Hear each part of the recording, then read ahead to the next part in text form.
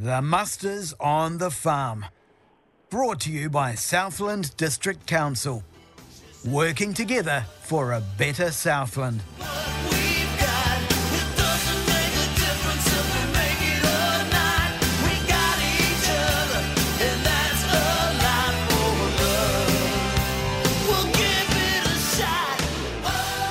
Welcome back to the Muster, Friday afternoon with Andy Muir, the day before the big weekend, as we go and catch up with Steve Henderson, Awarua dairy farmer. G'day Steve-o, how's things? Very good, thanks Andy. Hope all is well up there. Yeah, going pretty good I think, mate. Can't really complain. I mean, everybody you talk to, they're just pretty chipper about the way the weather's panned out, to be honest. Yeah, that's understandable from what we've come out of. I think the whole district's looking pretty good. I'll get a good drive-by today as I head to Omakau. I'll get a bit of a scout of the two regions. How's things looking down your way? Last time we spoke, you'd had a really good rain and you were holding up pretty good. Since then, how's things transpired? Yeah, we have, yeah. So we've flicked a bit of in across the whole dairy platform and a bit of project too to sort of boost pasture covers up. Those project paddocks are getting grazed now. We're around 1850, which we need to dry off about 1900, and we're gaining about 200 kilos a week. So at this stage, if this forecast says what it is and soil temperatures stay as they are, especially for the next 10 days, yeah, we'll dry off in a pretty comfortable position. So you're pretty happy with where you're situated at the moment, I guess, for the season? Yeah, it's changed a lot from last 3 weeks, with the hesitation of culls not getting away and feeding cows just for the sake of it. You actually, we've pulled a fair bit of supplement out, and obviously all of the culls haven't gone yet, but you're not in that panic mode of trying to find excess feed, try and feed them to keep them on hand just to cull them, so you actually get a bit of milk out of them.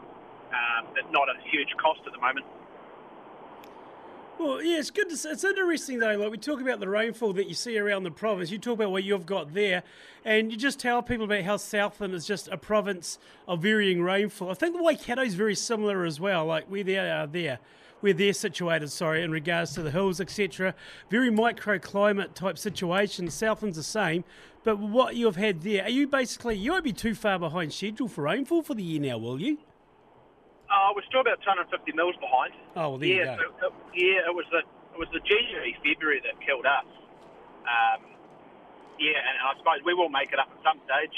Hopefully not during winter, but ideally make it up in November, December at the end of the season, or end of the year, sorry.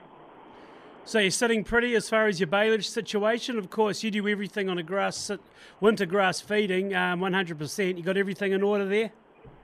So we just made our last bales yesterday from the oats and Moata, so we've got our final bale count. We're going to be short. There's a bit of grazing out there that we'll have to kick some cows too, and our other option is we put our light cows onto PK, so we just need to know how much PK we'll contract through June, July, put our light cows on PK, ad lib on the trailer, and it's much of a must, if not cheaper than buying in baleage. So that's the track we go down. For light cows, it'll just mean more cows are getting PK. So coming out the end of this winter, they certainly get their condition score up, and we've sort of followed through that for a couple of years, and the amazing results are better, obviously because of the higher condition score. So yes, it's a cost to feed them, but it's also a bit of a cost gain as you get better mating results out of those cows that would have been lighter anyway had we not done PK. So yeah, it's a useful tool for us. Now, your staff member, we spoke to you a couple of weeks ago. You guys went on social media to look for a new staff member. How did it pan out? So we had some pretty good applicants. We got it down to about 4 or 5 of, like I said last time, applicants that wanted to apply because they knew what they were getting themselves into. Mm-hmm. So you didn't get all that rubbish, so to speak. And what it was actually an existing staff member approached us to see if we still had the position available. And it was literally at the fall of the hammer that she approached us and said, hey, I miss the team environment, I miss these things, and we said, hell yeah, yep, come back.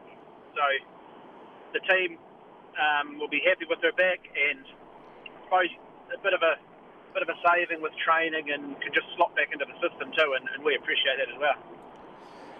Were you wary of taking on somebody you have prior experience, who had already been at your farm, or were you looking at other candidates and decided, well, they know the fit of what we're doing, we're just going to run with it? Yeah, it was. They all had their pros and cons, and she fitted the system. She went away closer to family, and then obviously learnt a lot in the last couple of years. And yeah, probably matured a bit and grown a few more skills. So still wants to learn a lot, and yeah, it'll work well. Sorry, just got a bit of Scott in my throat. That's not your concern. So obviously you're stocked up for the winter. You got your feed sorted. You got all your staff on board. Everything looks pretty hunky dory. Yep. There's not too many concerns. Whatever jumps out of the blue will jump out of the blue. But yeah, as much as you can control, it's sort of looking pretty positive. So you're away to Omakau for the weekend. Look for some sky rats by the sounds of it. Yep. We head up there each year. It's probably like 95% of other people out there. You look forward to getting up there on Friday, and by Joe's, you're pleased to leave there on Sunday. So yeah, the sort of duck shooting crew that it's good to catch up once a year, but yeah, about once a year is enough. That's that's the thing though. Like just talking before to Nigel Woodhead, same thing. It's just a routine. Everybody's done it. They've done it the same way for so long now, and you just catch up. It's a camaraderie. Everything just comes on board, doesn't it, for the weekend? Yes, yep. It's the same thing this year. Like same thing, different day. Like nothing really changes apart from probably each family's got another kid involved or some such thing. In the past 12 months, but yeah, the people don't change. What you do doesn't change. What you eat doesn't change. Yeah, it's one of those things that's pretty set in stone. You yourself, Steve, are you a fan of eating them? Yep, I don't mind the old duck. I get a bit carried away and make some sticks of salami. So got about 40 sticks of salami we make each year, and it gets you through to the next duck shooting. So yeah, it's a way to use the meat. Yeah, they're a pest, but you can get some good breast meat out of them and make something that can last a year. No, we enjoy it. Hey, Steve Henderson, Awarua dairy farmer, and good enough to speak to us every couple of weeks here on the Muster. Thanks for your time, mate. You have a great weekend. Chat next time. No worries. Thanks, Andy. Cheers. Steve Henderson there, dairy farming down south, not far between Invercargill and Bluff at Awarua. On the Muster Friday afternoon, we finish up with Nick Bewley, News Talk ZB Sporting Journo out of Christchurch. Just chew the fat over a bit of code, league, and a few other matters that come to mind. That's up next before we wrap up for the hour.